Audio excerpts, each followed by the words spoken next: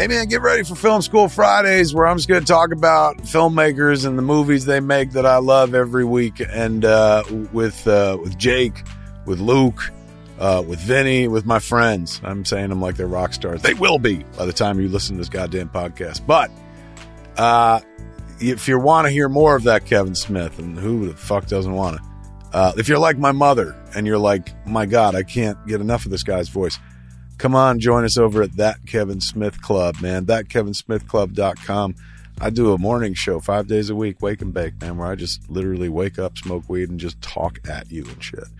If you're looking to throw a few bucks my way for this free podcast you're about to enjoy, jump on over to That Kevin Smith Club and join up right now, man. Be a clerk, a mall rat, a fun employee, or a yoga hoser. That's right, I'm at the highest level of fucking my least popular movie. That's how I roll.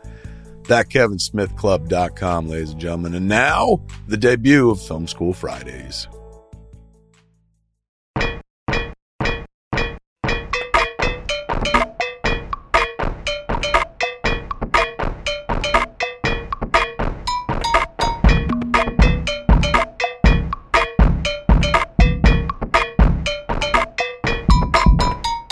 Classes in session for Film School Fridays, man. I'm your host, Kevin Smith. I'm Jake S. Weisman. So Jake works with me here at the office, and him and Luke are huge fucking movie nerds, kind of like myself. And part of the joy of working in business is it attracts people that like the things that you like about a medium. Right? I mean, there are people out there who are just like, I'm in it for the fucking drugs and the dick and the pussy, whatever the fuck. But you meet people that I tend to meet them and work with them who are there for the passion. Nobody would mind getting rich, but everyone's there first and foremost because they love film as a medium. Film has changed their lives, touched their lives. That's the parlance in which they speak, the preferred currency in which they trade. So the older one gets, the more one, especially when you're a creator, you make a bunch of shit and I deep dive on pop culture, on Fat Man Beyond, particularly on like the Marvel movies and stuff. But, before there were Marvel movies, which what a dark time it was, there were, I had to like other things. And I was just a fan of cinema in general. And I think I pretty much still am, obviously. But the original incarnation of the show is we talk to kids who were actually in fucking film school and stuff. And not just kids, but like adults and whatnot. But for this incarnation, we're just going to talk fucking movies. It's going to, bullshit about flicks. For example, this is born out of a discussion that Jake and I had maybe yesterday about Paul Thomas Anderson's latest movie. Yeah. Licorice Pizza. If you haven't seen it, see it. It's going to be up for all sorts of awards this year. Jake is a big PTA guy, correct? Yes. In order for a podcast to work, you got to go deeper than one word responses, my friend. Otherwise, I might as well be alone here. Yes, Kevin. I very much like PTA. I've been following him since, my first one in the theater was Punch Drunk Love because I was 15 years old. Had you seen Boogie Nights prior to that? You know what? I don't know if I had seen it, but I was a big fan of Drew's Scriptorama as a kid. So when I remember couldn't, that site. Right? Oh my God. They had the Dogma script. Yep. Back in the early 90s. All your shit, man. Yeah. Before, that was how, I never blamed them. At first I thought it was cool. I was like, oh my God, somebody gives a fuck about a movie I haven't made yet. And where'd they get that script? Right. But then, like, the religious people used that script and that site to attack us. I remember one guy particularly was like, we read the script on Drew's Scriptorama. And Drew's Scriptorama kids, I don't know if they still exist, and if they do, God bless them. But like, Drew's Scriptorama existed on the internet at a time when you could be like, oh, I did the internet. It was fun. And you literally meant you hit every fucking site. It was like binging on a television show. You're like, I hit every website. It was fucking great. What next? So they were early adapters of the medium, and early movie buffs. Right. Going like, hey man, here's this amazing communication tool. We're going to use it to fucking put scripts up because we're script fucking nerds. So I spent a lot of time on that site, and I was a filmmaker by the time that site launched. It wasn't like I was a young neophyte hoping to get into the business. I was already fucking a bona fide filmmaker. Sure. I would still go to that site to read John Hughes scripts because I had never had access to a John Hughes Coen script Brothers before. scripts or Alien. I mean, it's the only way to get better, right? Is to read other people's stuff. And nowadays, that's fucking simple. Like, you know, you can Google somebody's script, you can buy a book, go to a library, like you can see any screenplay you want. Sometimes you get to read a script before the movie even fucking comes out. But back then, you did not have access. Like, I remember the way that I accessed scripts back in the day was if I went to a Comic-Con, there'd be invariably one dealer with a box of fucking scripts. Like, that's how I read Silence of the Lambs before the movie came out.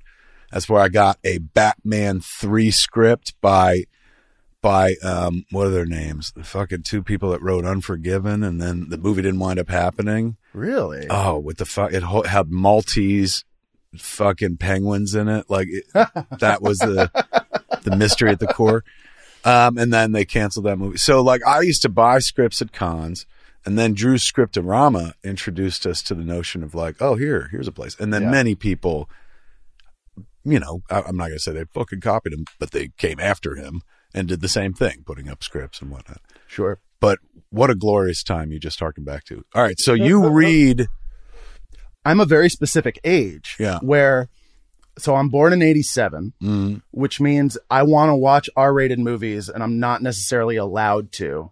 So before I watched Clerks, I read it on IMDb quotes. The fuck. And we were like, what a weird way to consume the movie. And first. me and my friend Dave, that's what we would do. We'd sit there and just laugh, jizz mopper. Oh my God, we're fucking 12. Like, in many ways, it's preferable to looking at Clerks because when you see the words on the IMDb, they're clean, you know, presented on the same background as everybody else. And so you're judging them literally just on those words. Then the moment a picture gets in, that's what gives motherfuckers a chance to be like, this ain't cinema. Oh, no, fuck that. It's, you know. But what a weird, you're the first person I've ever met who's like, I got into Clerks through the quotes on the IMDb. I got into Clerks, to be fair, because the Clerks trailer was on something.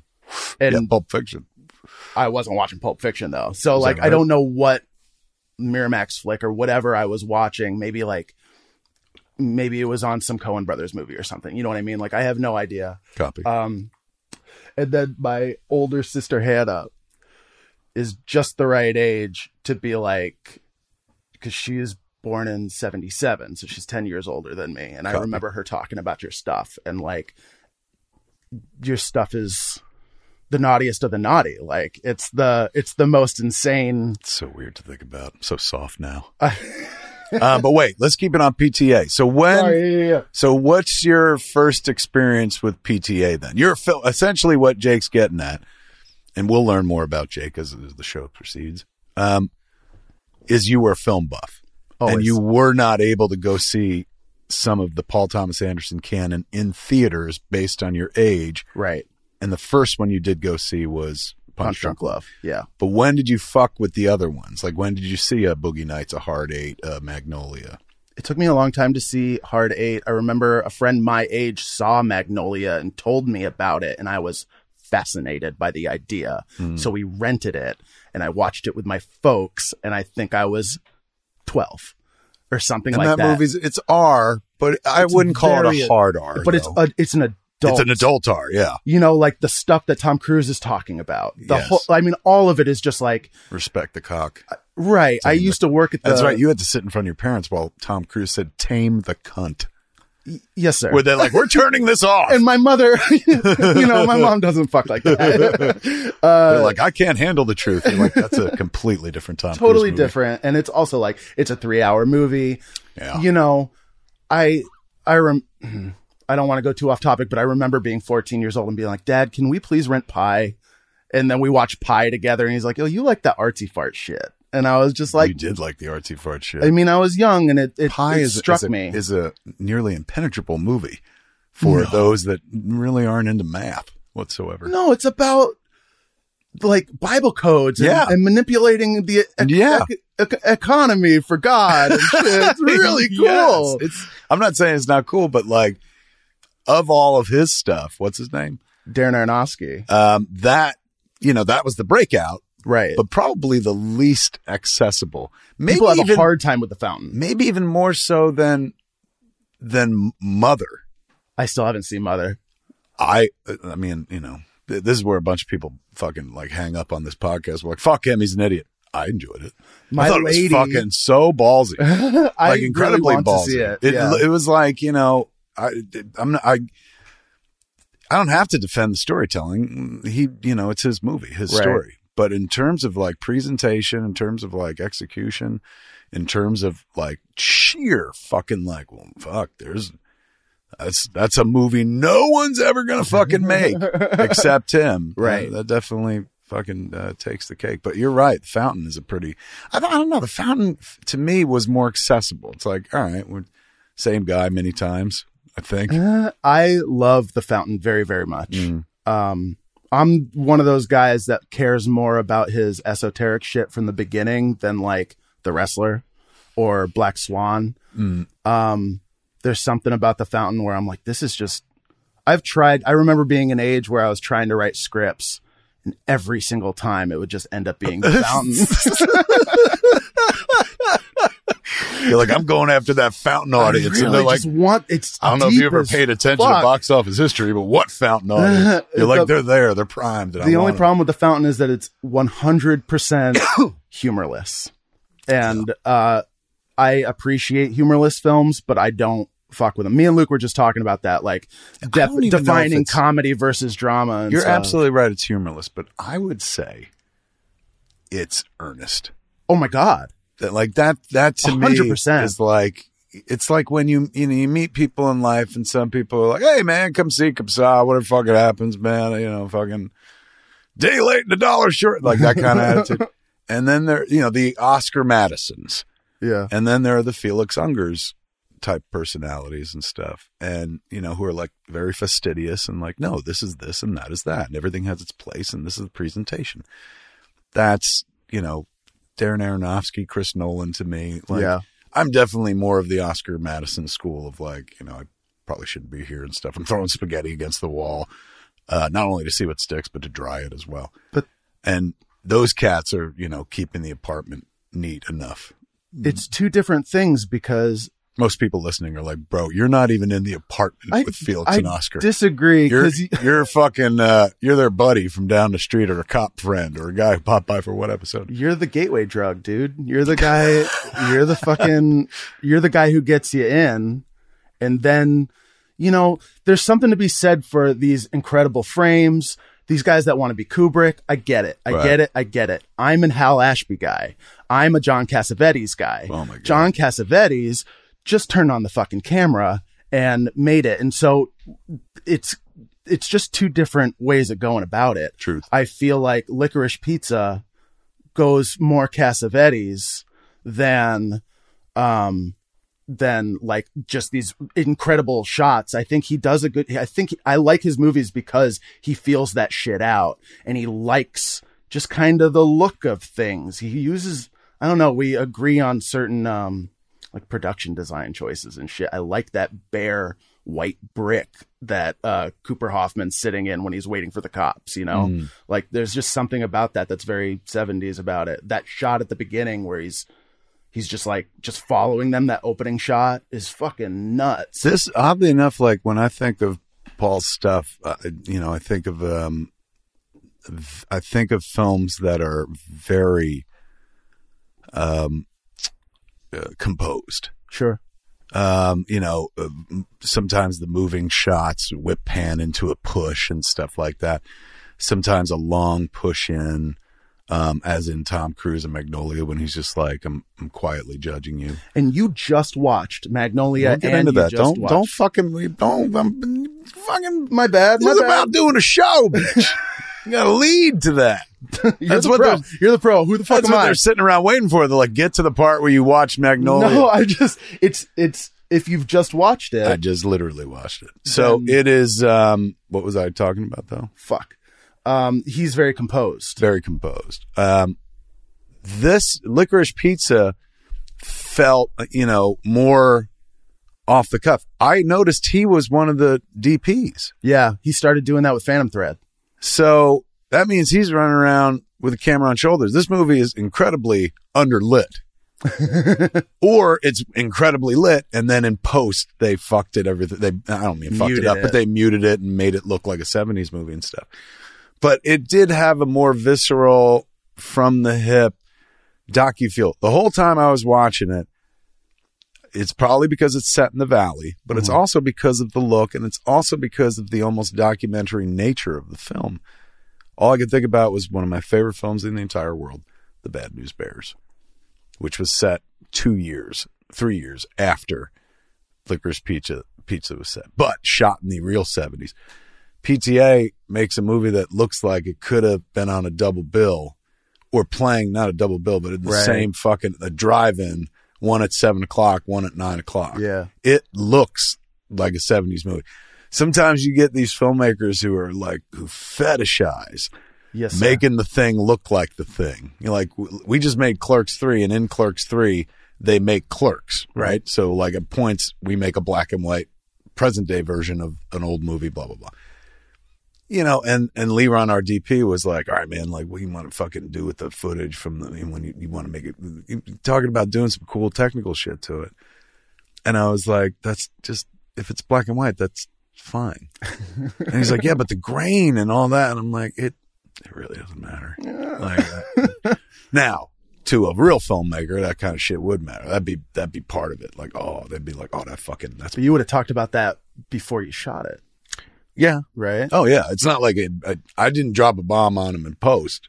It was in when I was like, well, no, that won't be needed. I was like, we'll just shoot on red and take the color out. I see. He actually wanted to shoot on film or? Well, there was at one point a discussion about that. And I got a buddy who works at Kodak, who's always like, you got to join me and Chris and Quentin and Paul and, do the film thing. Yes. And he made a really decent pitch this time around, because he was just like, they're shooting a fake movie in the movie. Just shoot the fake movie on film, on Kodak. Right. Which would have made sense if the movie was set in the 90s. Right. Set where it is, there's no way those dudes would ever make the more expensive choice to shoot a film.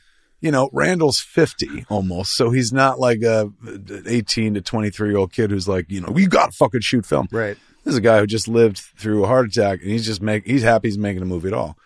The fact that they're using a red camera, like, is even far-fetched. That's true. You know what I'm saying? Where are these fuckers going to get a red Black camera? Magic Pocket, probably. Probably, or a fucking That's iPhone. what I shot my shit on. Or an iPhone. But Leron was like, look, an iPhone's going to look silly. Like, these guys are making a movie. Let's give them a camera. So they got a camera. So I can't then take that image shot on a red, and everybody sees a red who knows what a red is. Like, I know what the image of a red camera looks like. We're already cheating by being like, here's your camera POV, and it's black and white, which is not the way it is in real life. So, you're using cinematic language to tell a fucking story. That's big enough. That is lying enough for me. Right. I don't need to then be like at one point, Leron was like, there's a $10,000 process that we could put this through where it'll really look like the Clerks footage. But I'm like, but that wouldn't make sense. As much as I would love that wouldn't make sense, because they're making a movie in 2021. Right. And, if your red camera gave you an image of what you're talking about we should produce, you'd throw it out. Or you'd be like, give me a new camera. It's broken. There's something wrong with it. I was like, if we just get to black and white alone, this story's done. So that's me as the filmmaker. And that's not just lays. I'm like, that's just practical. Paul is the filmmaker, particularly in this instance, where he's like, I'm going to make a thing that looks like the thing. Yeah. So it's not only going to be set in that era and have the vibe of that era, and the production design is going to look like that era. It's going to look like literally you saw it in that era. Committing to, like, when I make a flick, I talk about how the story doesn't begin when the movie starts or end when the credits roll. Story begins now Like, as I keep talking about Clerks 3 long before anybody sees it and stuff. And then the story never ends because I'll be talking about Clerks 3 till the day I die, same way I've been talking about all the other fucking movies I make. It's up to you, the storyteller, to keep that fucking story going. What it occurs to me, like Paul was doing, is a kind of version of the same, but not, the way I do it where I'm online hyping it up and shit like that. I lost the thread, or the phantom thread. Too stoned. God, I had a good point.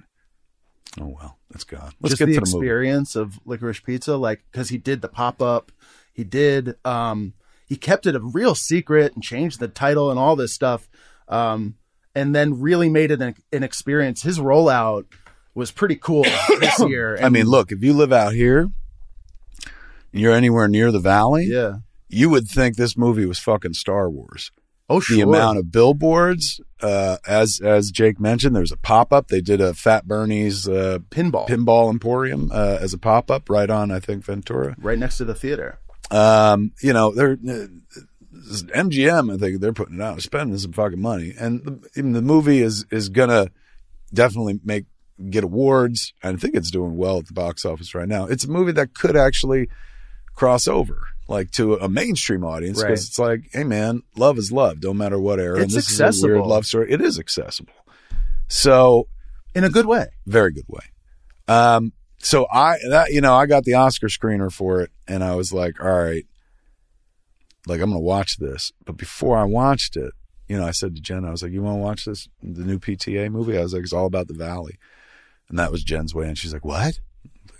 She just loves this area. So she's like, oh, I'd love to see a movie set in the Valley. I was like, set in the past, too, 1973. So what? Oh, my God. And so I was like, before we watch this, I think I should go back and watch Magnolia. And she goes, why?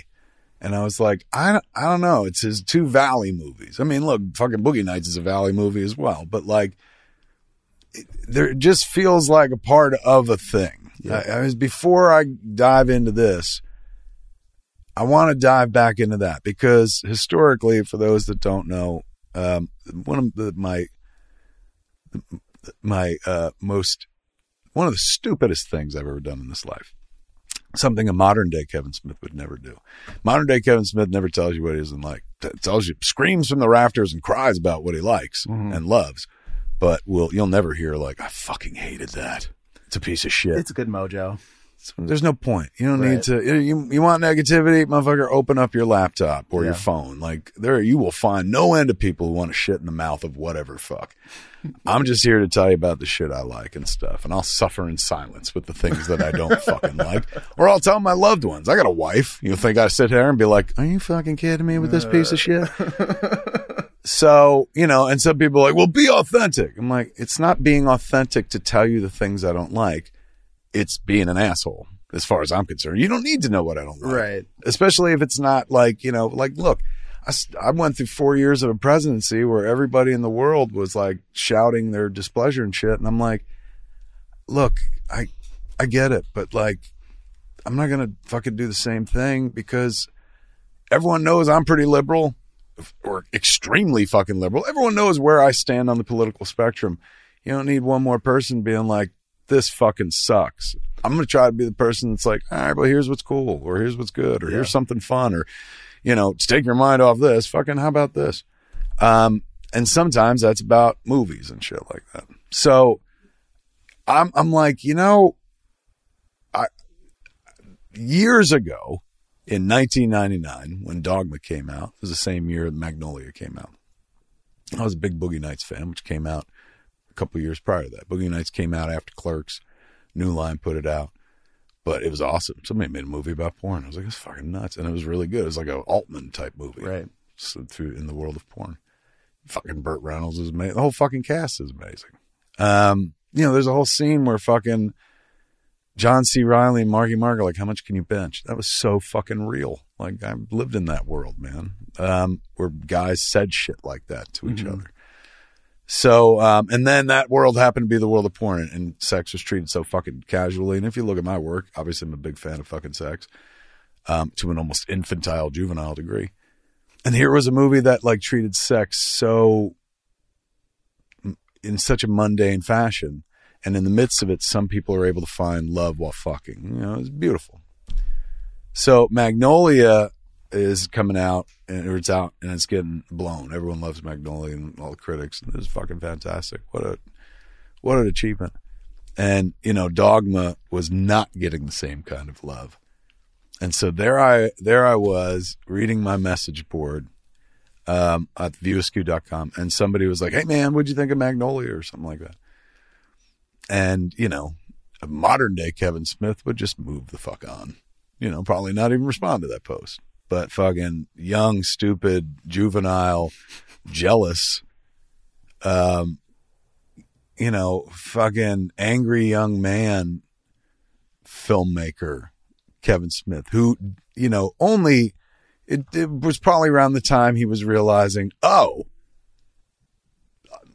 there are others like me, and they're way better at this than me. Like, because for a year there, I was the only guy on the planet doing, no, you know, it was a weird perspective.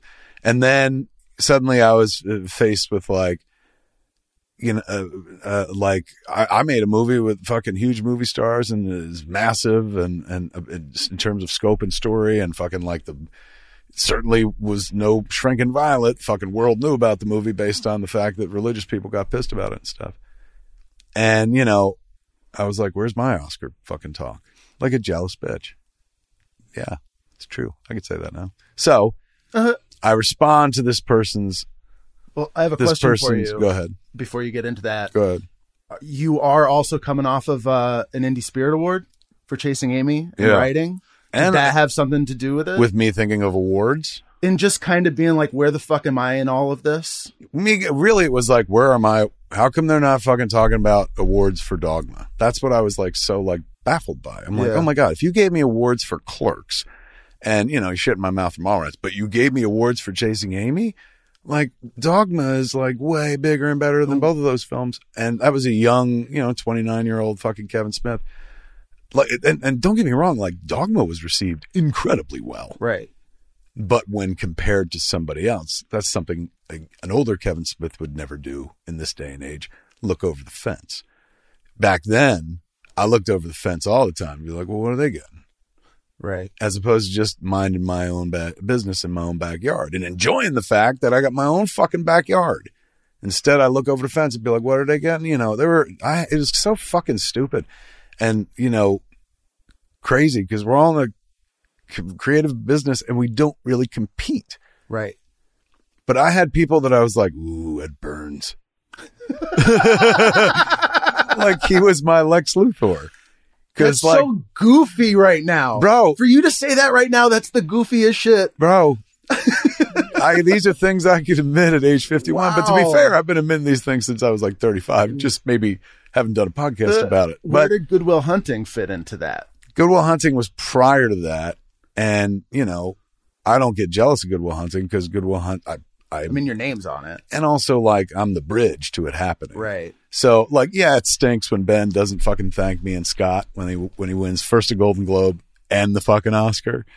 But it's not like, you know, those pieces of shit. Like, those are my boys, man. I love that script. But you're coming off of Chasing Amy. You're coming off of Good Will Hunting. That's why I'm sure some people listen now and be like, why the fuck would you think you made an awards movie? Like, I never thought I was an awards person, but my whole career started with an awards movie. Clerks won the Filmmakers Trophy at Sundance. It won the Prix de la Jeunesse at Cannes, International Critics Week at Cannes, as well as many other film festival, like fucking awards and shit like that.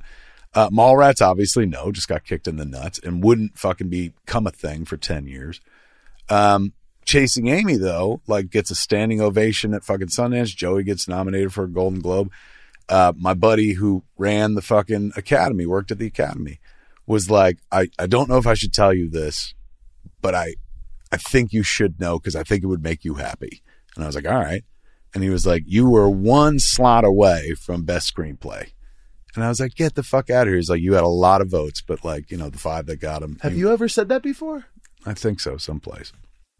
It's, you know, what is that cool. worth? You know what I'm saying? You don't tell that story because it's like, what kind of currency is that? I was like, you know, think about it this way. Well, think about it this way. What are how many, they picked 4 or 5 nominees. Right. You and me didn't make the list together. You know what I'm saying? Like fucking, we're in the same fucking boat, except I made a whole ass movie and didn't get a best screenplay nomination. You were what, 12 and didn't get a best screenplay nomination, but we're all equals when it comes to that. Right. So I was in an awards world. I worked at Miramax. It was an awards driven company and stuff that was also branching over into the world of commercial. So, Dogma was, as we were making it, it was financed because it was like, this is going to win awards. We got and look at that cast and blah, blah, blah. So as, the fucking year was ending and like all the chatter was about Magnolia and none of the chatter was about Dogma. And this person asked this question on the View Askew message board instead of just like, rolling on. This is, you know what? if I'm going to do it. You can do it? Well, I should get the exact quote rather than fucking approximate it. If I'm going to bite the bullet.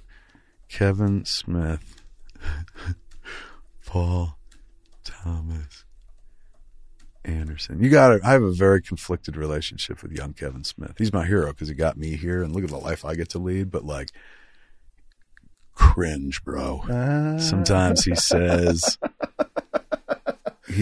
some shit. I remember this. Who the fuck did I remember think he was? This is when I started getting into you. So like I had no skin in the game, but I remember this, and maybe it's because of Magnolia fan whatever and Jay and Silent Bob Strike Back. That made me go backwards to it. Oh, right? and when you cemented it into the View Askew universe. Yes. And I did that, and I wasn't like, fuck you. That was me already going, what an asshole I was. Like, oh my God, being embarrassed. This apparently, based on his Entertainment Weekly article, it says updated January 27th, 2000. So we came at, yes, this all tracks. I was out here in Los Angeles. We were working on the Clerks cartoon at this point. So me, Jen, and baby Harley are living at this rental place, not too far from here, actually. And then I'm going into Walt Disney Studios to work on Clerks cartoon with Dave Mandel, who now, went on and did Veep and stuff like that. And Scott and Chris Bailey, who is our lead animator. So when I read this, I am reading the message board at this rental place. The guy's name was Merrick. We were living at Merrick's rental place. So I'm living at Merrick's rental place, came home from working on the cartoon.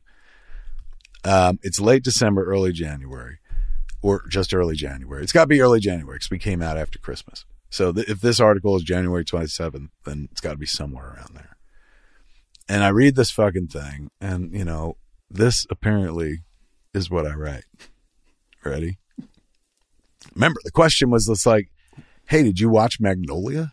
Just simple. It wasn't going like, hey, it wasn't, hey man, can you fucking burn Magnolia for me? It was like literally like, hey man, did you watch it? This is what fucking angry young Kevin Smith wrote. Mind you, with no good reason to be angry. He was getting everything he wanted in life, except the attention that Paul Thomas Anderson was getting for his, let's admit it, far superior film, Magnolia. Here we go. Young Kev Smith. Get ready to cringe. My asshole's so tight. They sent me an Academy Screener DVD this week. I'll never watch it again, but I will keep it. I'll keep it right on my desk as a constant reminder that a bloated sense of self-importance is the most unattractive quality in a person or their work. And then apparently I also likened it to a cinematic root canal. Whoa, bro. Not only is it just like, why would you even fucking bother saying something? But it's also like, dude, you're punching way too up. Pick on someone your own size. This guy's a fucking master of his art at a young age and shit. That sounds like a reminder for me. is what I feel like. Like, don't forget about it, but it has nothing to do with Magnolia. It's just like separate as a thought. I mean, it was a complete overreaction to Magnolia too, because I did. It's pretty mean. It's pretty It was pretty and mean. I did enjoy like lots of aspects of Magnolia, but there I was, and it fucking lives out there forever, and you can't take it back, like that fucking Pone tweet or whatever the fuck. It's just it's like herpes, you carry it forever. So, and I've talked about it many times since then, like what an idiot that guy is, meaning Kevin Smith. But I have never like went back and rewatched Magnolia. Maybe I did a few years ago or something. I think I did, and I was like, yeah, it works. But I couldn't remember much about it other than Tom Cruise and Jason Robards and the frogs, which was where I was like, and also I think that's what like pushed me over the edge, where I'm like, all right, so the fucking frogs in this movie, like people are talking about the biblical fucking, I'm like, I just made a whole fucking biblical movie, bitch. Like he's got one scene with frogs. I got Metatron, you know what I'm saying? So I was competitive little bitchy dickhead. So I say to Jen, I'm like, do you remember anything about Magnolia? She's like, yeah, a little bit, but not a lot. I was like, I feel like we should watch that before we watch Licorice Pizza. And she was like, all right. And so we settled in to watch Magnolia, which I forgot was a 3-hour motion picture. It's it's an epic film. It's big, very big. And nobody's going to be surprised by this one iota. But I cried. Oh, an awful lot. Awful lot. I got so emotional. I mean, you got to remember our dog Marty was doing the Jason Robards right at that moment in time. So there he is laying in the bed, dying by inches and breaths. Yeah.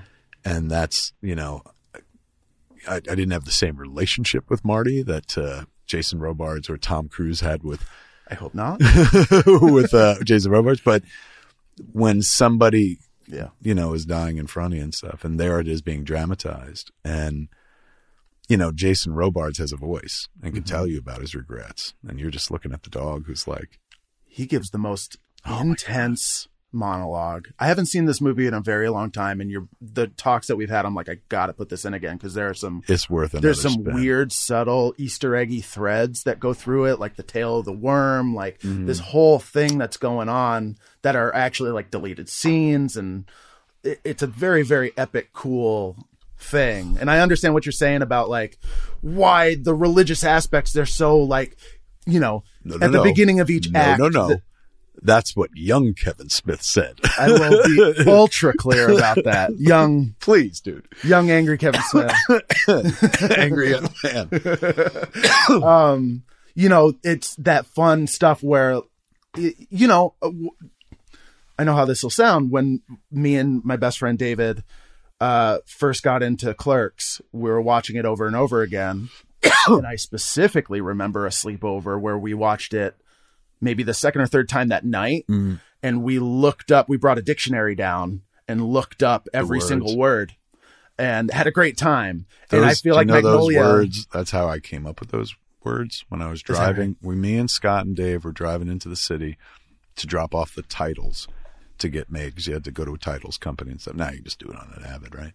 But back then you had to deliver it to a titles company, because they would line up the writing and then shoot it, photograph it. So we were coming up with all the credits. In that car ride is where we decided I was the director.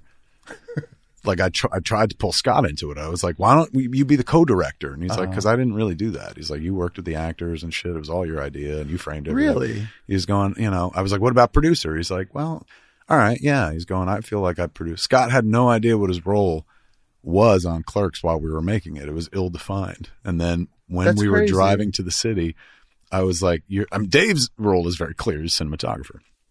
My role was clear. I'm the director, but I was like, well, Scott, you were there with me the whole time. So aren't you like co-director? But Scott's thing was like, you worked with the actors for like a month before I even got out there.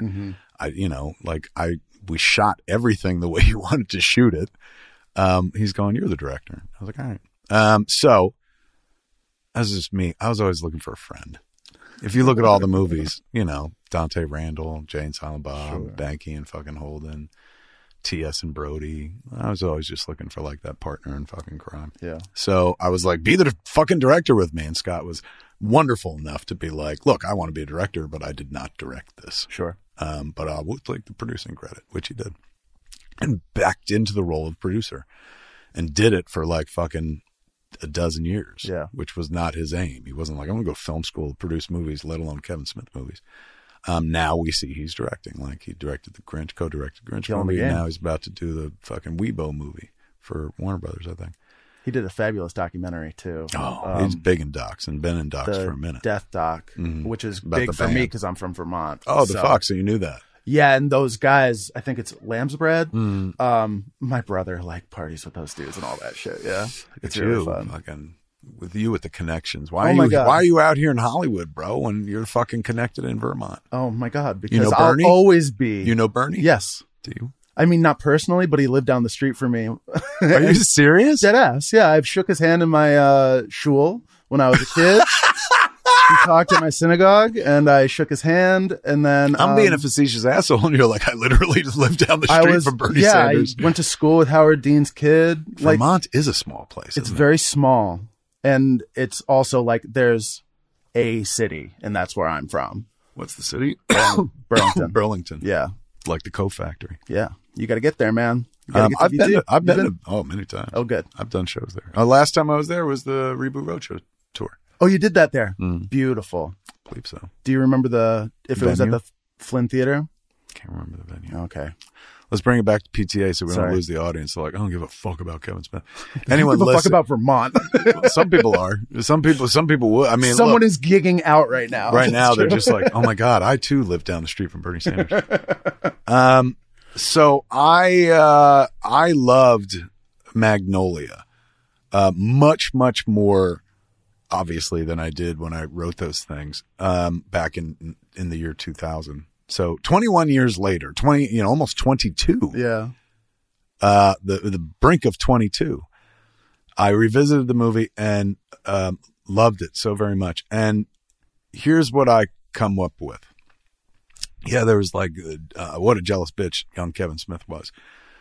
But young Kevin Smith is not, how do I put this? I grew up in a big Catholic family.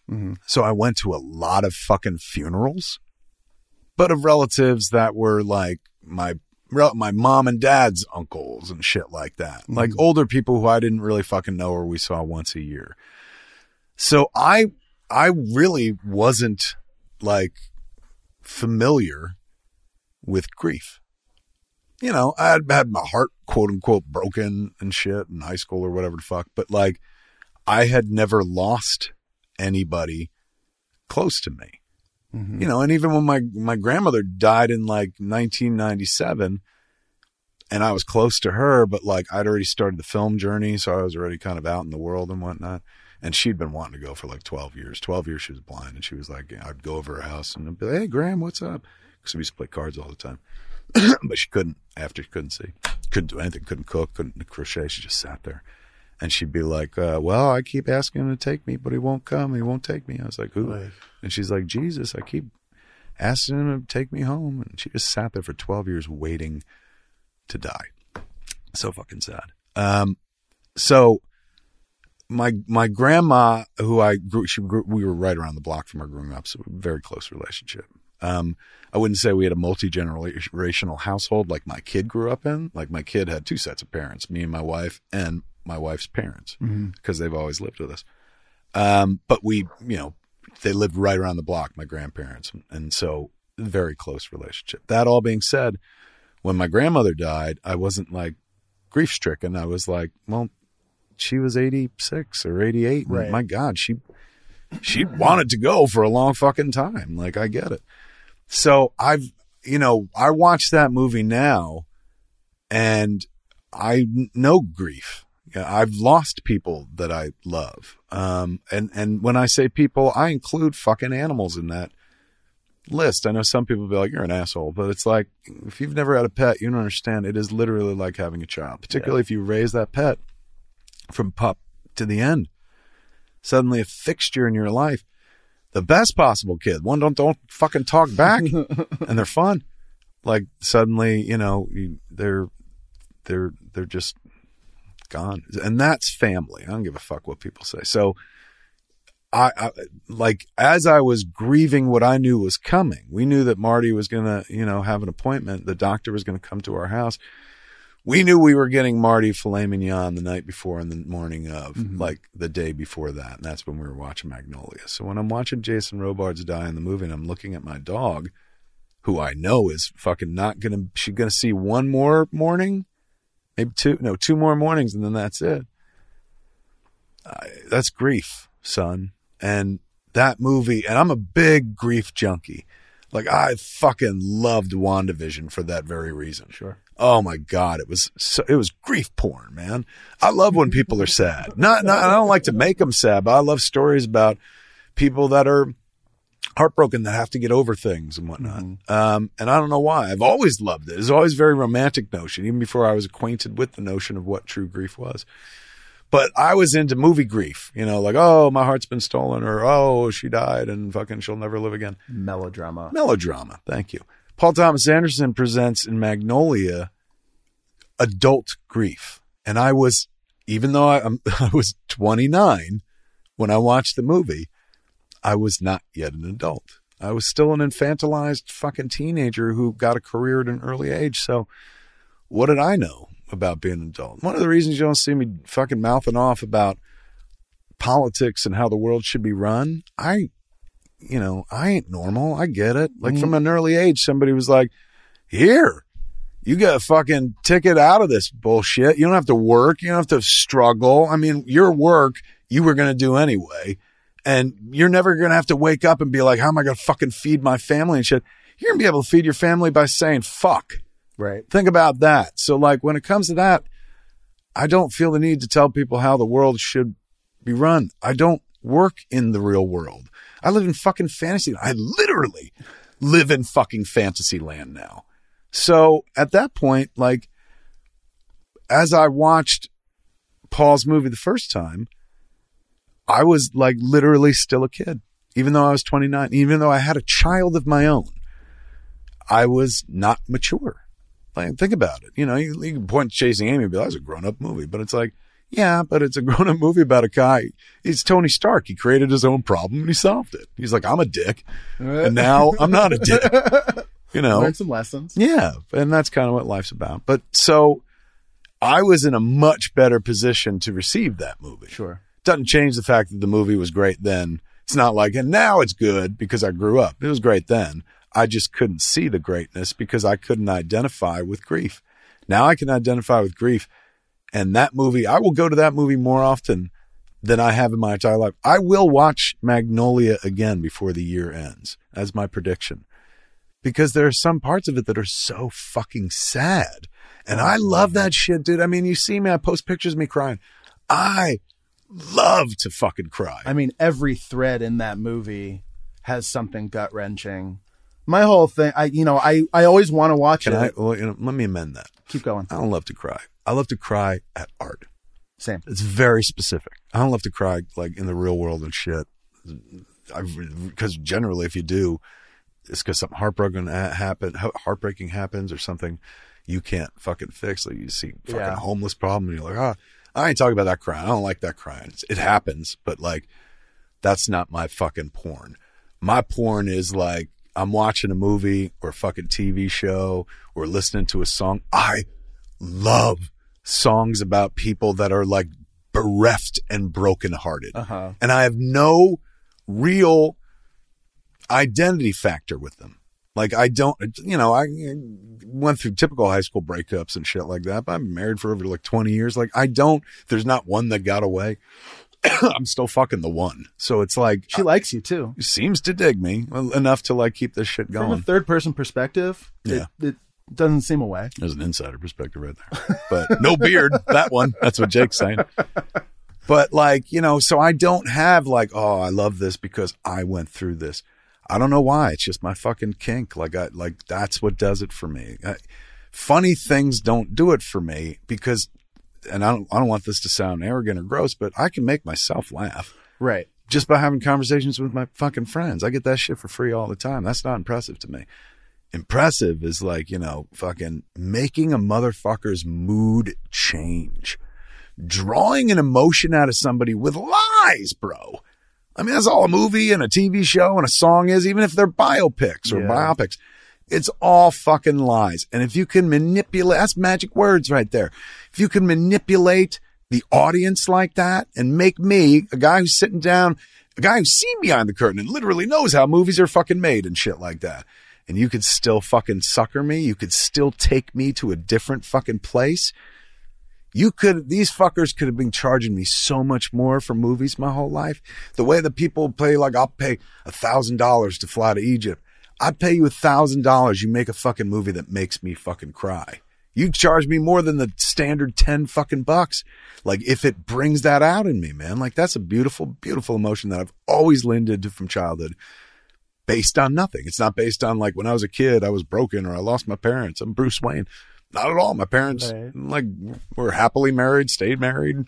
I used to watch my mom. Oh, you have a phone call soon. Yeah. What time is it? It is noon right now. That's what that alarm was. Wait, what is the phone call? The phone call is the Peacock phone call. That's been moved. That's been moved. You didn't get that information. We'll just leave it there. But Copy you. Well, that's what that was. I'm sorry. It was an alarm for that. That was the alarm for that. No, that was the only thing I really had on the schedule today until Leron. Leron lands at noon and then he comes to the house. But before that is noon now. So Leron should be here in the next hour. I'm going to turn off these alarms so that they don't go off. Good. Well done. But the other thing got moved. They had to move it, not us. So anyway, back to this. So I'm fucking dumbfounded by how much I love this movie, Magnolia. And, I'm crying through it. My wife is just like, what did you write about it? And I'm like, fuck you. Just eating fucking shit, but I don't care because it moves me, and anything that moves me gets my fucking approval. Yeah. Moves me to tears.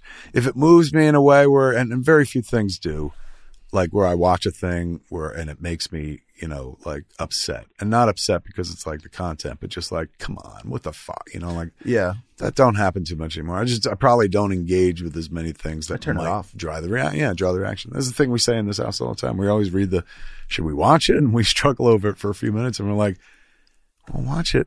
And if we don't like it, we'll turn it off after fucking 20 minutes. I'm like, good point. All right, let's dive in.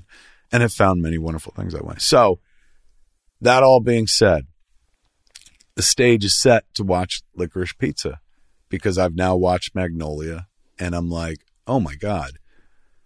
I mean, I always knew Paul was a great filmmaker, but I'm like, oh my God, my old white whale from the late 90s, early aughts.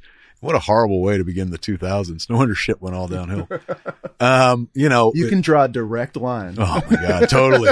I'll show you a Venn fucking diagram or a flow chart of that comment to like fucking hear me sitting here podcasting for a living. 2016. So, I go and watch Licorice Pizza with the wife, and the two, one of the best, first things I can say about this movie that I thought was one of the best aspects was it's cast like an episode of Degrassi. You know what I'm saying? Like all the leads look like normal ass fucking people. Right. The one, who's the lead boy? Cooper Hoffman, who I'm watching the whole movie and I'm like, where'd he find this normal ass motherfucker? This is a young Kevin Smith. As if I was doing a biopic of Kevin Smith, I'd fucking cast this guy. And at the end of the movie, Jennifer goes, it's Philip Seymour Hoffman's kid. And I was like, what? And she was like, she just looked it up because she too was like, wow, this kid's impressive. It's a real family affair. Oh. The whole movie is a real family I'm glad I didn't know that going in though. Good. Because I just got to perceive this guy as an actor and not like, he's the fucking son of one of my favorite actors. It's one of the only things I knew about the film. I didn't know shit about it except the title and that he owns the Valley right now. I go to the Valley a lot. You cannot avoid Licorice Pizza. I've never seen a movie poster where the director's name is above the title without a credit. It just says Paul Thomas Anderson, Licorice Pizza, as though he's Nicolas Cage or something like that. I've never seen it before, and I'm sure it's only here, but that's a new goal. Director's rock star. The cast is not just like real looking, which is what I was extolling the virtues of. They look like real ass people. Yeah. You could get so fucking easily lost in the story because you're not like, well, I saw him in Star Wars and her. Now, I understand she's like a musician, so perhaps the whole family is. And her sisters are in the movie. And her parents. And her parents as well. That's right. I saw that in the credits. So, if you were a big fan, like my friend Malcolm Ingram's a huge fucking, what is it called? Haim fan. So that's why he wants to go see Licorice Pizza. He's like, I fucking love Haim. He went to see him in concert a couple times. I'm aware that they were artists, but I'm not. I couldn't tell you a song. Exactly. So I didn't go in with a prejudged notion of like, who she thinks she is, the singer. I'm like, this motherfucker's an actress. That motherfucker's an actor. And they look as real as raincoats. They don't look Hollywood at all. And he shot this fucker in the valley. And there are Hollywood fucking people in it. Like Bradley Cooper, one of the most famous fucking people on the planet, whether he's himself or a fucking raccoon. And he's in the movie playing John Peters, which I didn't fucking know until you brought it up. Before I saw Licorice Pizza, Jake was like, hey man, did you hear? And I was like, what? And he's like, well, there's a moment, spoilers if you haven't seen Licorice Pizza. It's not deep spoilers, it doesn't ruin the movie, but there's a moment in Licorice Pizza where the John Peters character, who calls himself John Peters and describes him, looks like him and says he is dating Barbara Streisand and says her name at least 20 times as he tries to make the kid pronounce it. He is talking to the kid and he says, we get each other. You and I, fuck, where's my Luke phone? knows this line dead on. I got it. I took a screenshot because I was like, what the fuck? I was so delighted. Even though I knew it was coming, I was absolutely delighted. And I told Jen, I was like, I got to pause this. She was like, how did that happen? I was like, I'll tell you how I think it happened. Here, God damn it, where's that picture? And the fact that I got to tell you is one of the great delights of my life. I took the L on the spoiler so I could let you know because I wanted to be the one to tell you. He says, we speak the same language, huh? We're both from the streets. Now, I told that fucking Superman story for years on Evening with Kevin Smith and at colleges, and it's on the internet and stuff.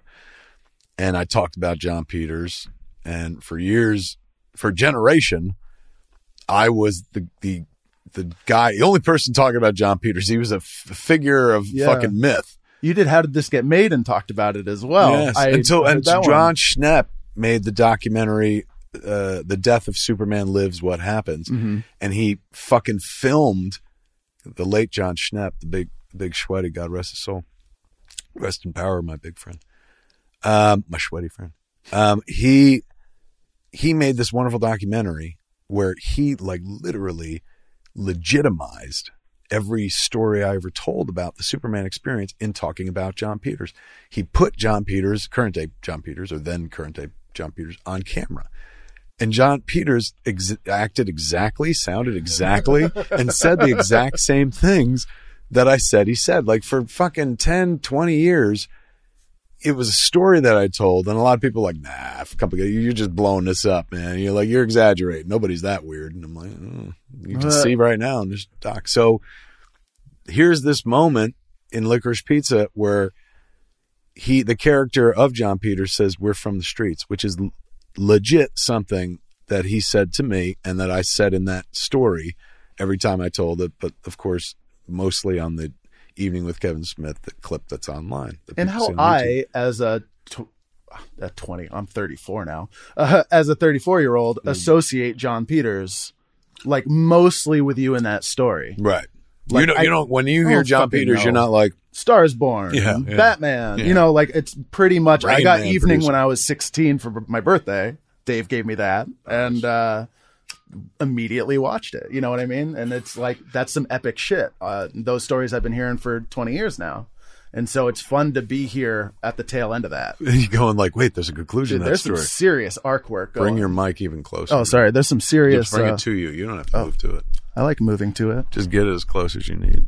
Otherwise, people are going to be like, why is he so fucking low? We're learning. I'm learning. Right. First time. To be fair, I wasn't like, this wasn't planned. We had a minute. So I was like, Jake, let's quick do a podcast.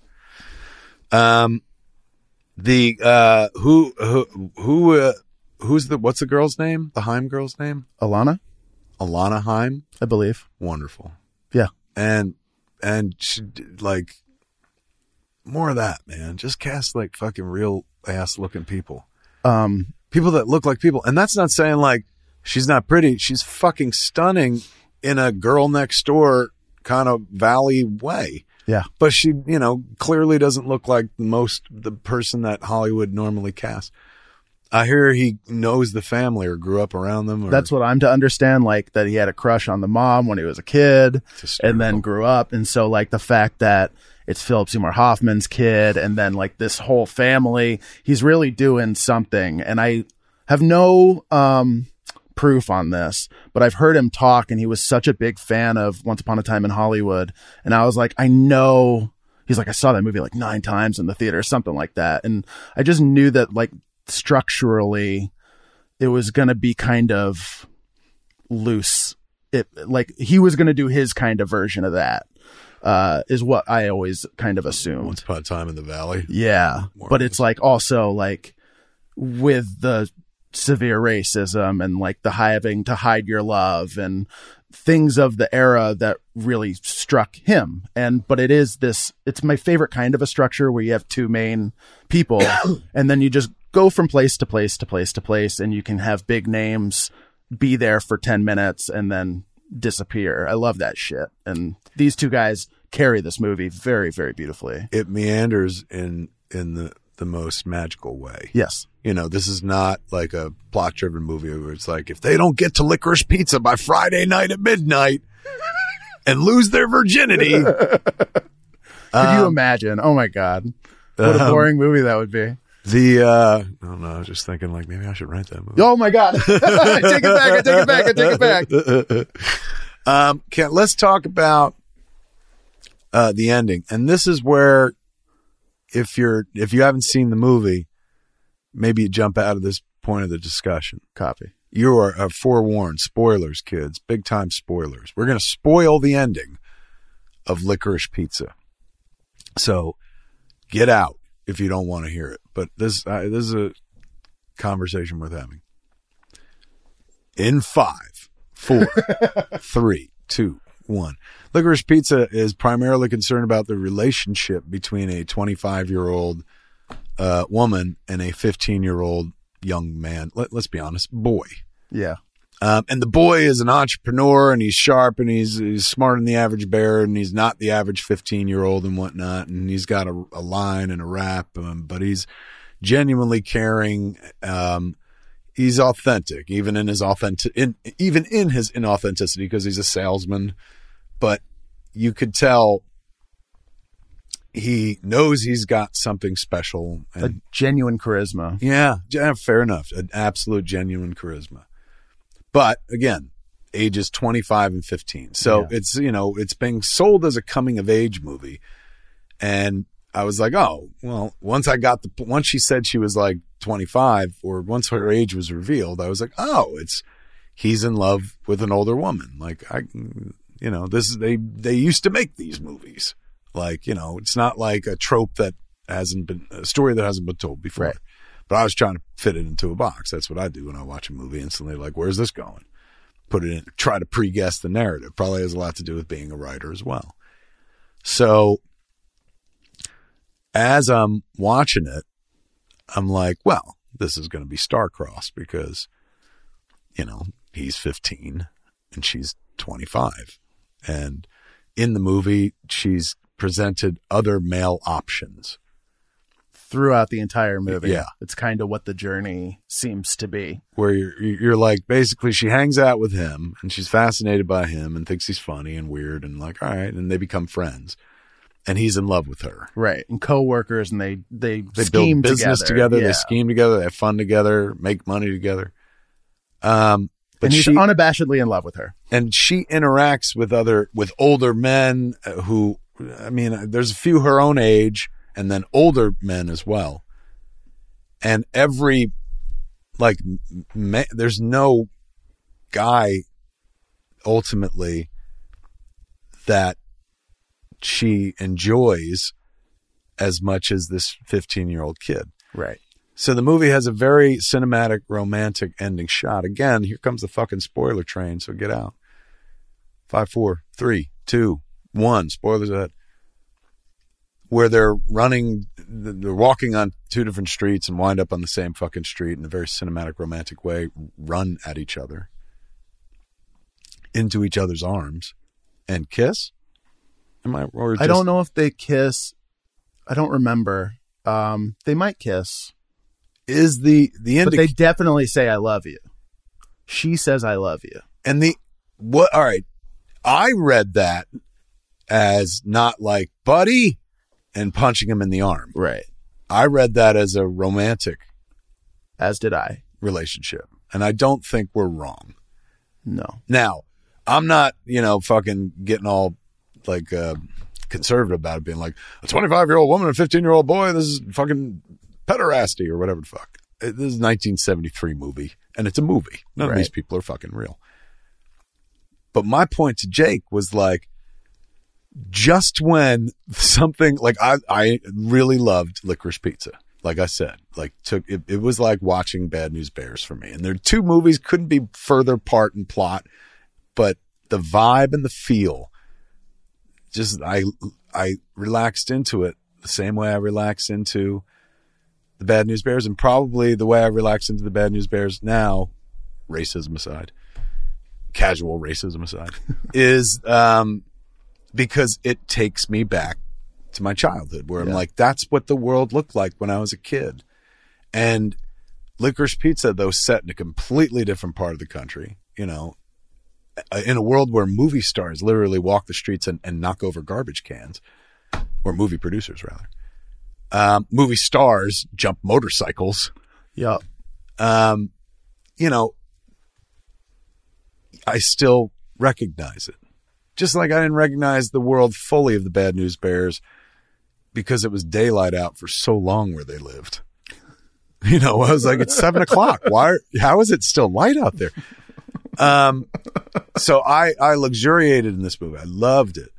That being said, I said to Jake, I'm like, they race into each other's arms and fucking like indicate that there's going to be a relationship, and then the credits happen. Yeah.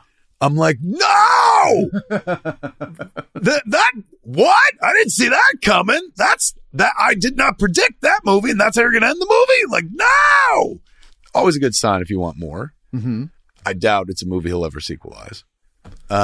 And it's, as a filmmaker, I'm sure he's like, hey man, you get to decide what happens to these two. He makes $100 million with it. Then they'll make a sequel for it. I don't even know. I don't even know if they will. He doesn't seem like that guy. No, he doesn't. Mm-mm. He doesn't. He's a journeyman. To be fair, like he moves on and fucking, He did what. Bro, how easy and low hanging fruit. And this is a Clerks 3 guy talking. Would it be for Paul Thomas Anderson to make, fucking Boogie Nights 2 set in the current world of porn, where fucking those characters who were young in the 70s are old and in charge now, or whatever. Like, oh my God, I know. You know what I'm saying? So easy, but he don't. Boogie Nights Resurrection. Ooh, nice. Clever title. We're working on it. I like your draft better. It was, it was the one moment in the movie where I was like, what the fuck? Like, I mean, I'm not saying one moment in the movie where I didn't predict it or something, but like, I did not see that coming. He always, and I have always romantic in a 70s kind of way. Also reminded me of like movies in that moment. Harold and Maude. Yep. Which is my favorite movie of all time. Really? It's up there. It's on my, I don't have a number one. It's on my top 5 kind of all thing. the Ashbys. That's where you. I mean, it's just, it hits me. Yeah. But Last Detail is very, very special. What about The Landlord is very special. What about Being There is very special. I've only seen that once, and it's like, it speaks. Sometimes movies speak too close. All right. And it's like, whoa. And just kind of, I like to let it kind of live where it lives. But has one of the most creepy yet innocent deliveries of a line of all time. Pearcell's like, I like to watch Eve. Right? It's the original I Am Groot. Fucking masturbating in front of him and he watches TV. This is the climax of the film. It's a literal climax. It's an amazing movie. Paul feels Paul Thomas Anderson feels like a part of that school, of that legacy. Not even like, oh, he's biting off Ashby. He feels like he could stand shoulder to shoulder. He feels like he's making a movie like Ashby would. He just always feels like he's making a movie from a better time when people respected cinema more. Right. It's when people say like, oh, Nolan's the closest thing we have to Kubrick. I'm like yes and no personally. But it is that kind of, they're aiming for this trajectory, and I do feel like they kind of work shoulder to shoulder. I just lost the thread on that one. Mm-mm. I was just, people say that Nolan's trying to do Kubrick. Yeah, maybe that's just me. Maybe people just love him so much. But it feels to me like Nolan's trying to do Nolan. I don't look at his career and ever be like, oh, he's kind of like this guy. Like he's kind of like an Ang Lee, where it's like, try to pigeonhole Ang Lee as a director. Motherfucker jumps from style to style, from substance to substance. Like, there's no like, oh, he makes Ang Lee movies. It's like, well, fucking define what that is. Same thing with Chris Nolan. I don't know what a Chris Nolan movie is because he changes it every time. I mean, I know there are going to be certain elements that are, you know. Yeah, I feel like there's a certain, what's the word, a sheen or a patina to other than the score. Because I mean, yeah, they're pretty uniform throughout, but no, just like each they're one silvery. Is so he does do a different thing, but they're also he's another one that I have a hard time because he doesn't throw in a lot of humor into like any of his movies. I don't mind that. He's got dry jokes. Fucking Michael Caine cracked a joke into Dark Knight. Oh, there's always two dry jokes. Like, and I get it. You need to break the tension, and he's just one of those writers that's like, I don't, you can't see me, but it's kind of a heavy hand holding a heavy hammer, thunking over and over. You know what I mean? Like this is the theme of the film. And I don't know if I get that out of a Chris Nolan movie. Maybe I am making, maybe I need to readdress them. Every frame, every scene, everything just feels important. Like, in a way where I make movies and it feels so frivolous, and everything he does just seems important. Even when it's movies where you're like, I don't know what happened, but that seemed important. Like Interstellar was baffling to me, where I was like, I don't know. See, that's my problem with Christopher Nolan, is I have a hard time with rewatchability. Interstellar is one of the weird ones. Interstellar and Dunkirk, for some reason, I can watch those guys a lot. What about fucking the Batman stuff? Dark Knight Rises? Batman Begins? No? It's not that. I have this weird times. Personal relationship with those movies. I lived in Chicago when The Dark Knight was being shot. I had friends at my college that worked on that set. I heard nothing about anything else but fucking Batman every single day, every single hour for 3 years. And then the second the movie came out, they were like immediately talking about the next one. Who are they going to cast? And I remember being in class and being like, you guys need to stop and you need to let the man rest. Let him sleep for a fucking second before you start talking about Philip Seymour Hoffman as the Riddler in Batman 3. You've never made me want to be a Chicagoan, an Illinois person. That is the Gotham to me for my generation too. Was this where this was happening? Where you were like, everyone around you was where were you at this time? I was in Chicago. I went to Columbia College, Chicago in the South Loop. Just knowing that I could have sat around and talked about Batman with people working on Batman, I'd have given up all this. Kevin, you can do that. I do it on podcasts. No, but you can go to any film school in the entire world and go talk about Batman, and everyone will want to do that. No, but talk about Batman with people who worked on Batman. I would have been getting all sorts of inside good dopes and shit. There was a good story from my buddy Fred Glander, who said that Think twice. Be careful. No, he saved a camera.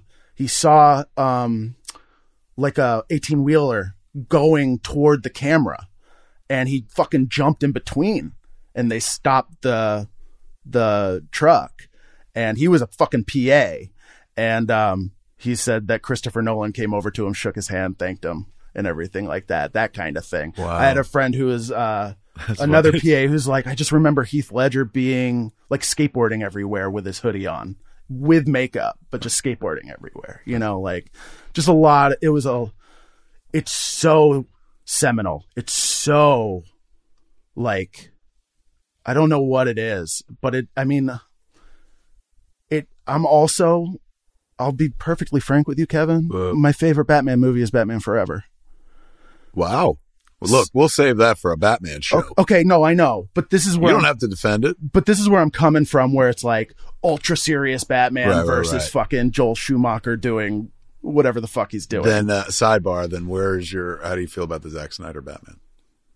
Or Batfleck? I just watched Justice League for the first time. The long one. And hold that. We'll do a whole episode about that. You got to get Luke on here. Yeah, done and done. You got to get Luke on here. That's who I'll continue to do the show with, kids, on a regular basis. We'll be doing Jake. We'll be doing Luke, Vinny Pereira when he's out here and whatnot. Yeah. But we're just gonna geek out on fucking film. Can you call them reviews? I don't know. But that fucking Licorice Pizza. Make time for it. Sean Penn plays William Holden. I don't know if I think the things we said about the movie prior to this probably sell it better than that. I don't know if anybody out there is like, oh, well, now I'm going. Tom Waits plays John Ford. Yes. And that's a draw. Tom Waits alone is a draw. Let alone playing John Ford. John Ford, is that who he was meant to play? I think so. I think he's a proxy, like a John Ford proxy. We were just talking about Network, which is another episode. But that's a movie that's very popular for these short performances that win awards. Without giving anything away, I think the audition scene, whoever plays the woman who's in the audition, who's also in Phantom Thread, I think she should be nominated for everything because I think that scene is fucking incredible. No, hold on. What is the audition scene? They stay on her face and she just talks about Alana's like face. And her big Jewish nose and stuff like that. That lady. I think that scene was so good. And you think she should get it between her and Cooper? Yeah, Cooper is just a riot. Wait, but the lady who said that shit, she's only in that one scene. In that one scene. So you're like equating that to like the fucking Lumet Network where Frances Sternhagen, is it? I believe, or I know. She's the one who won for she's William Holden's wife in Network. Beautiful if that's her name. Scene, yeah. Who has like 10 minutes in the movie, but 8 of them are that fucking scene. Oh, and it's just unreal. And outacts everybody in motion pictures that year. Right. She's amazing. And then Ned Beatty got nominated for another 10-minute scene where he just knocks out of the park, but he did one day of work and then he didn't win, but he got an Oscar nod for it. In your estimation, the lady who goes at her about like, oh my God, you've got what a Jewish nose. Yeah. She could get a nod. Now that in a world of justice. Now that we're talking about it, that's what I thought when I watched it. Right. I'm not saying defend it. I'm trying to clarify. I love when you're not afraid to just stay on someone's face and watch someone act. Right. Like she's acting so much, but it's not overacting. Mm-hmm. She's just fucking killing it. It's just what I like to see. And if you know her, she plays the drunk in Phantom Thread, which I know you haven't seen, but it's one of the funnier kind of sequences where they're like, they don't like her and they have to make, she's so rich that they have to make her a dress, but they don't like her personality, so they don't want to make her a dress. And just as far as showing up in a scene and having an extreme close up on your face and just knocking it out of the park, I love her. I should look up her name so that I can like give her proper credit. Yeah, good fucking. Here we are going like, man, such an asshole. She's my favorite part of the movie. I can't think of her. You're name. Literally campaigning for her Oscar. And you're like, don't know her fucking name. Is Phantom Thread? Do you like it a lot? Should I watch it? I do like it a lot. It's a very, very different film, but I do like it a lot. I did show it to my lady Bones thinking that she would like it, and she did not like it because she knew too many dudes that are like Daniel Day-Lewis. He's such a fucking artist. Is it Lady Bones? Is her name Bones? Her name is Hillary. I call her Bones. Bones. I just didn't know if you were like my lady Bones, like that was your nickname. Oh, that's funny. No, I accidentally called her lady, my lovely Bones, and I said I'm never going to do that again. Yeah, that's not a good poor never, context. never. I accidentally did that on a podcast once, so Lovely I was like, Bones. no. So, but if I just talk about Bones, no one knows. No one knows Very what true. I'm talking about. Why are they putting this in order of? Of their appearance. But Yeah. I mean, I guess you can't just be like the lady who said just shit about Jewish noses. So funny.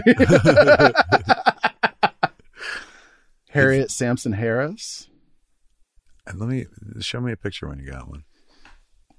Because I remember the scene. I've seen her in something else too. Well, let's. Yeah, I'm like, boy, if only I could remember. You got the first titles are Addams Family Values, Nurse Betty, Memento. Oh wait, is this American the lady Horror from Story. Desperate Housewives?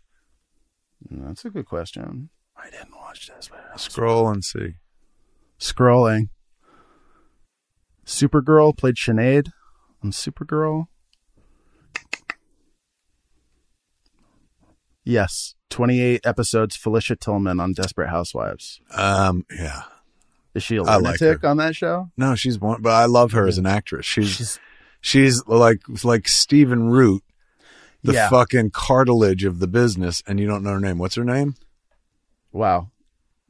We already fucking Harriet Sansom Harris, because that doesn't even sound familiar to me. Like this, the Sansom is a lot, right? So Harriet Harris. Harriet Harris. Yeah, man, she's magic in all the movies and all the TV shows you ever see her in. She's like a Root, where you're just like, geez, man, like look Always at her, happy to see tearing him. it up. Yeah, and never dropping the ball. Never. Yeah, man, it's Seek Out Licorice Pizza. Let's talk about that title, because that was the discussion we had yesterday. Sure.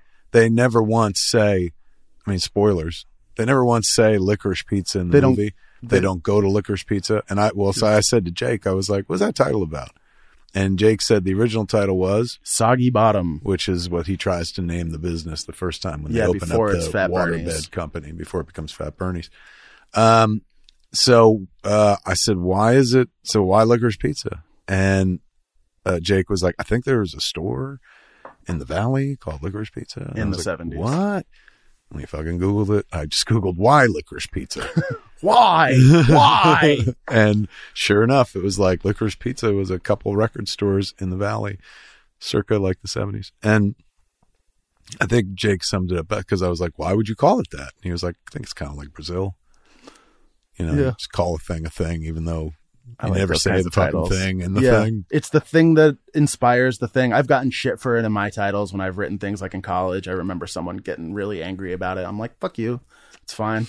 Where can they see your work? Can they see your work somewhere? Wow. JellyRollChicago.com. There you go. Do it again. JellyRollChicago.com. All one word. And that's your site. That's me. So everything there is you. It links to my YouTube. I got a couple of scripts on there. You just opened up the fucking door, man. People are like, all right, now we've heard his fucking opinions. Let's that's see fine. his work. It's mostly to be fair. Welcome to my world, motherfucker. It's I have a Hellraiser fan script that I wrote with my buddy Nate. Oh my god, which is fun and filthy. It's filthy. A lot of sex. Oh my god, it's the filthiest shit that I could find. I tell you, man, that Hellraiser. How old were you when you wrote it? It was a few years ago. You're like in my 30s. It's about like reverse cuckolding and stuff like that. Like, there's all sorts of crazy shit. It's good. It's good if you know. Fucking, I'm like, you write the horror shit. I want to write the perverse sex stuff because that's why I like Hellraiser, because it's hysterical. Fucking perverse. I remember Hellraiser. Like I watched Hellraiser with Kim Lochran, my high school girlfriend, and in Hellraiser, the wife kills the husband, or lets the husband get killed by the Cenobites or whatever the fuck. Yeah, because she's fucking the brother. Yeah. And the brother comes back to life, and she starts doing his bidding. Yes. So it's she a very was cheating. sexy movie for being like full of blood, full of leather, and full of chains. Clive Barker. Very Clive Barker. Stephen King doesn't feel the need to sex shit up. He just No. makes them, horror, creepy, spooky, whatever. His sexy version is like Rebecca De Mornay in the Shining miniseries. Oh, wow. Good pull. But fucking Clive Barker. Loves that shit. Clive Barker is Yeah. like, we're going to lay some sex in this. I remember sitting there next to Kim Locker and being so out, like remember the scene in Chasing Amy where Holden is like, so finger cuffs. What's that about? Fucking like baiting her and baiting her until she breaks and shit. I remember watching Hellraiser with Kim Locker and being like, oh man, it sucks. Like, I don't like that. I hate that. I hate that, like, she cheated with his brother. Or she cheated at all. Don't you hate that? And, I think she was like, wait, what's the answer here? Am I supposed to say I'll never cheat with your brother Donald? It was before we knew Donald was gay, but still, like, that was, it was such a sexy movie that it created an argument between young 16, 17-year-old lovers. You like this? That was my reaction to when my ex showed me Bridges of Madison County, and she said it was the sexiest movie of all time. And I was like, but she just is cheating the whole time. Her husband works hard. I know he's boring. You got kids. Did you happen to write a fanfic script sequel to that? You're so that's funny. Much sexier. No, but the other script that's on my website. I let my one friend took care of the old timey dialogue. I brought the sex. Yeah, no, I go Bridges. through when I write my scripts. It's like, this is my funny one. This is my my romantic one. This is my very violent one. This is my filthy, just obscenely filthy the one. Wobbly H's of Yeah. was it the Madison County? Yeah. And then the other fan script that I do have there, I do have some original stuff that I might take off. But You better hurry. is a Columbo fan script that I'm very, very proud of. I wrote a feature length Columbo movie. What does a youngster like yourself know about fucking Columbo? This is my favorite. Really? Oh my God! Don't get me started. Were Talk you- about who were Cassavetes. were you raised like fucking Wanda Maximoff, like with old timey videotapes and fucking DVDs and I am the youngest of 5. in Sokovia? No, in Vermont. I'm the youngest of 5. I grew up on your shit in The Simpsons. What year were you born? 1987. Oh, The Simpsons, that'll do it. And so I'm rewatching that and I right got now. the Those guides. motherfuckers are like, you forget Right. how much of pop culture they built. It's crazy. I know. I can talk to you about Adlai Stevenson or Lee Iacocca, or Judge Ito. Those are my favorite kinds of jokes. Because of The Simpsons. Or just because I like the disposable nature of early 90s, like fucking jokes like that. I don't know. Like it's just something that tickles me for some reason. So it's that. And also, I used to be really obsessed with the fact that my dad lived in New York, in Brooklyn and Manhattan he went to high school in 1966 and graduated college in 1974. And I was like, that's just what I want, before I realized that I actually want to live in the future. And so where I'm at is actually the best place. That's weird. My kid was always like, oh man, I wish I fucking grew up in the 90s or whatever the fuck. And I was like, or the 80s. She's like, I wish I grew up in the 80s and I was there for the 90s. And I was like, I don't know. Like, you guys, I feel like you guys got it better now. You get the fuck over it. And that's why I'm like, I'm excited because there's a lot of 70s fashion. And like, that's why I'm growing out my beard and shit like that. And like, people have funny hair right now. And I'm like, it's all the great things about the 70s, but with phones and internet. It is a very Serpico beard you got going on. Thank you. I'm working on it. I don't know. We'll see what happens. Cervical beard. Thank you. That's like the nicest compliment to a kid who likes 70 shit. So there it is. That's what we'll be doing. We'll be deep diving on a motherfucker in their movie. This week, of course, we deep dove on Paul Thomas Anderson and his Licorice Pizza and Magnolia. But next week, we're going to deep dive on Adam McKay and Don't Look Up. Yeah. The new Patty Chayefsky or Sidney Lumet, or the new Kubrick,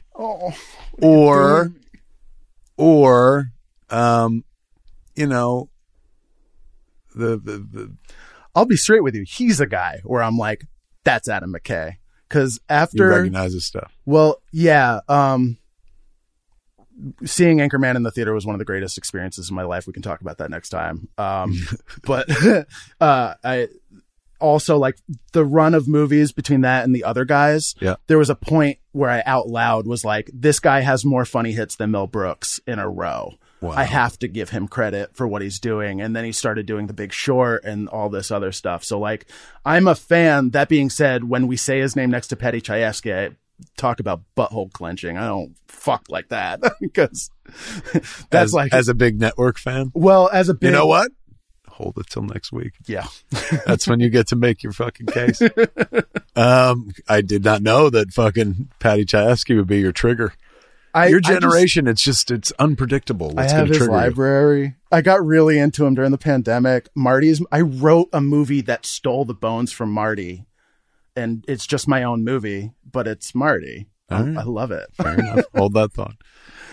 Next week, we are going to deep dive on Adam McKay and Don't Look Up, which is on Netflix right now. So if you don't want it spoiled for you next week, make sure you watch it already. And if you're one of those people that's like, I ain't watching that fucking political bullshit, I personally don't find the movie very political. No. I think it is an equal opportunity offender in as much as it makes fun of literally everybody on all sides. And if you're allowed to say politics aside, or like, the performances are just top notch. It's just an incredible cast. This is spoilers. We'll talk about that next week. You're going to hear a lot more about that next week. But just if you're there going like, I ain't getting involved in this political bullshit, I just didn't find it political. We'll talk about it next week. But that's just to let you know if you've been on the fence about watching it and you're like, I ain't gonna fucking. We're gonna talk about it a lot. And the things to talk about, like, ironically, aren't, right, left, fucking them, us. I just want to talk about this man as a comfort food maker. Yeah, there's a lot of movie stuff to talk about. Yeah, oh my God.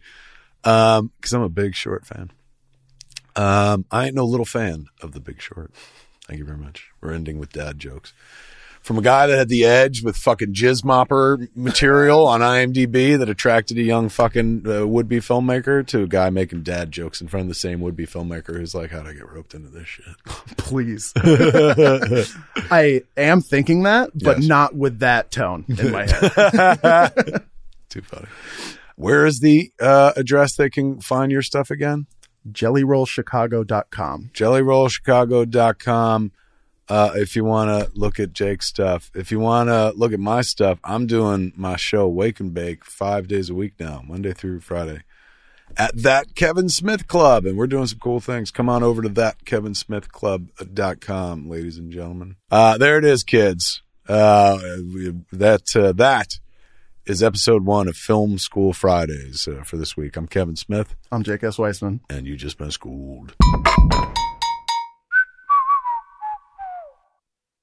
This has been a Smodco Internet production. Sip. Only at smodcast.com.